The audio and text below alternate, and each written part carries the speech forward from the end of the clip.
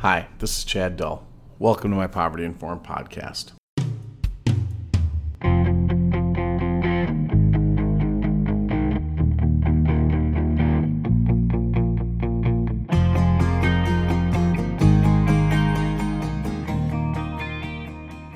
I'm actually as fired up as I've been in a while because I've spent the weekend live streaming the Real College Conference from Houston. I was able to attend Real College last year in Philadelphia for the first time, and to say it was life-changing would not be an exaggeration. I got to meet so many people, and it's just such an authentic experience, and it's just invigorating to be around people who have a shared mission with you and are willing to acknowledge the things that you believe are important and really are. So I'm always grateful to Dr. Sarah Goldrick-Rab for leading that and for her team for putting it together. I wasn't able to go this year because in my job transition, by the time I got to my new job, the conference was sold out, which was great news for the conference. A bit of a bummer for me, but I'll certainly have a team in Camden, New Jersey next year. But when I'm all fired up by all the stuff I've watched online, I thought it would also be honest to talk today about the resistance you meet when you try to do things that might be a little outside the norm. And I think for an academic leader to talk about basic needs as a primary issue can be a little outside the norm. But I'm more and more convinced that if we can address basic needs, create a sense of belonging, and deliver excellent teaching, that we can really change outcomes for people. But when you do that work, if it means anything, there will be resistance. And so today I want to talk a little bit about something I wrote last year called Poverty-Informed Practice in Higher Education, Overcoming Resistance. In looking back at these podcasts and essays, trying to document my evolution towards poverty-informed practice and the reasons behind that evolution, I realize I've been a little rosy about the experience. And while the work has been affirming and even life-changing on some levels, it has certainly not been easy. So in the interest of full disclosure, today I'd like to share where I've found resistance, how I've tried to overcome it, and why I push my team to keep going. There are days when I feel like we are part of a movement in changing the world. And there are days where it seems getting people to do literally the least they can do is almost impossible. From my point of view, the reasons are simple and complex all at once. The first place I noticed resistance is in processes and systems and the loyalty that develops to them. It actually defies logic in many ways, but as my friend Mandy said when we were working together at Western, people will work very hard to do new things the old way. It's a pretty brilliant summary, really. Now, back when I wrote about trying to change language we used on signs, textbooks, test booklets, and in classrooms in my building, remember, we had the word no everywhere and all caps signs telling people it was staff only or do not write in things. What I didn't tell you about when we started to change that was that very small change met with agonizing resistance. The people who had created the stickers came to me and said, we're going to have to relabel everything. And that was hundreds of booklets, and could we please wait until the next term or just start from now on? That was a really hard one for me to hold my ground on, but it mattered. It seemed like literally the least we could do. But honestly, initially I caved in and said we could just do new ones the new way. And after some conversation with trusted colleagues, I had to change my mind overnight. The whole conflict seems silly in hindsight, but changing stickers and signs took months. Just to get started, actually. I would argue the people fighting me on it weren't even sure what their objection was. They were just loyal to the current system. And somehow they decided, because the system predated most of them, that it was correct. There are lots of other examples, but when you try to change a paradigm, loyalty to processes and systems will be an issue. My best advice is have the courage of your convictions and stay the course. Now, in an organization of any size, bureaucracy is going to combat you too. When I started writing about poverty-informed practice, it generated quite a bit of enthusiasm on my campus. And suddenly, there were signs disappearing if they looked unfriendly, as, the aforementioned all-caps, staff-only signs on doors that were locked anyway. Now, the game had started to move outside my sphere of influence, and pretty soon our physical plant weighed in. They were great people in the physical plant, but they weren't thrilled with random sign changes.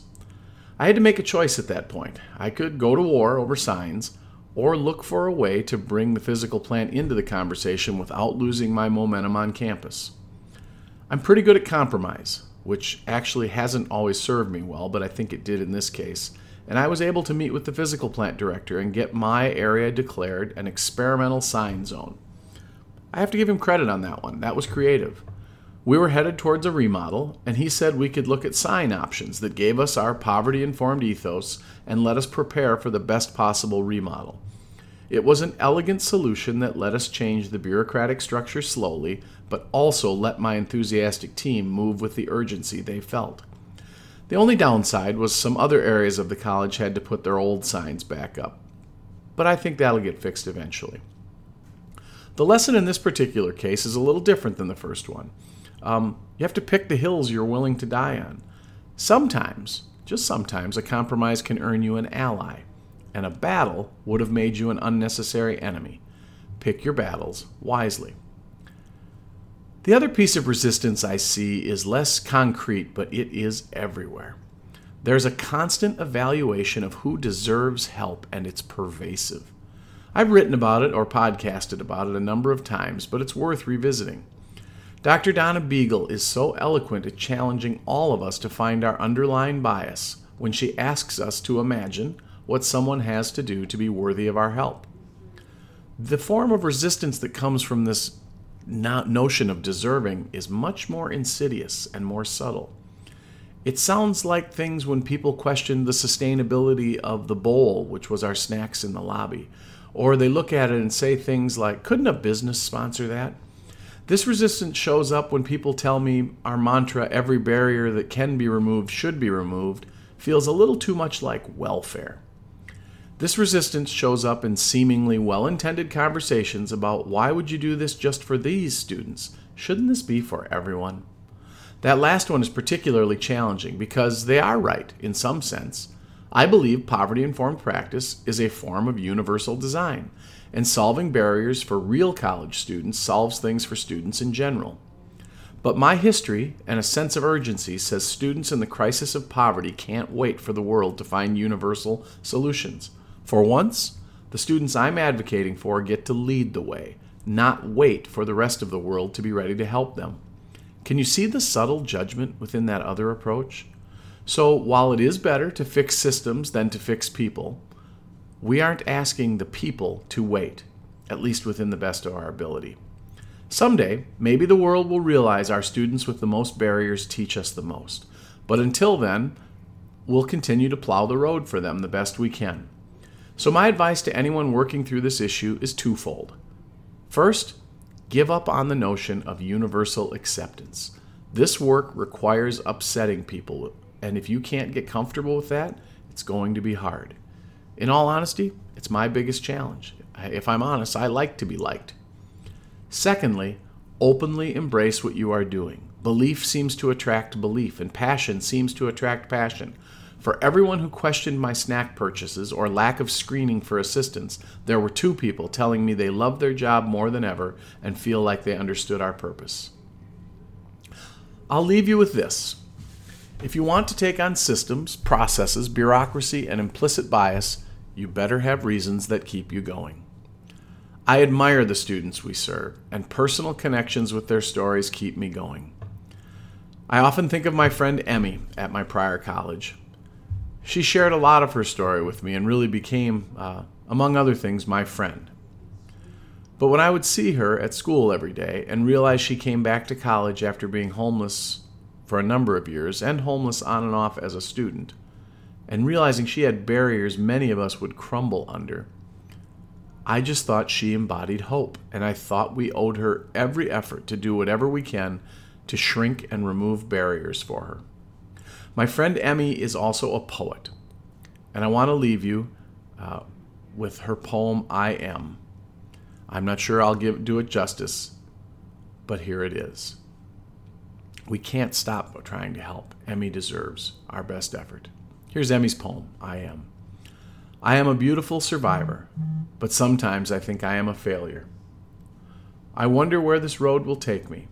I see happiness in my heart. I want a life that isn't this. I am a beautiful survivor, but sometimes I pretend to be what people think I am. I feel defeated each way I go. I touch the streets I came from. I worry that no one understands me. I cry for the soul that I can't have. I am a beautiful survivor, and I understand that nothing can stop me. I say what flows through the air. I dream the day I can have my soul. I try to be happy, but fail.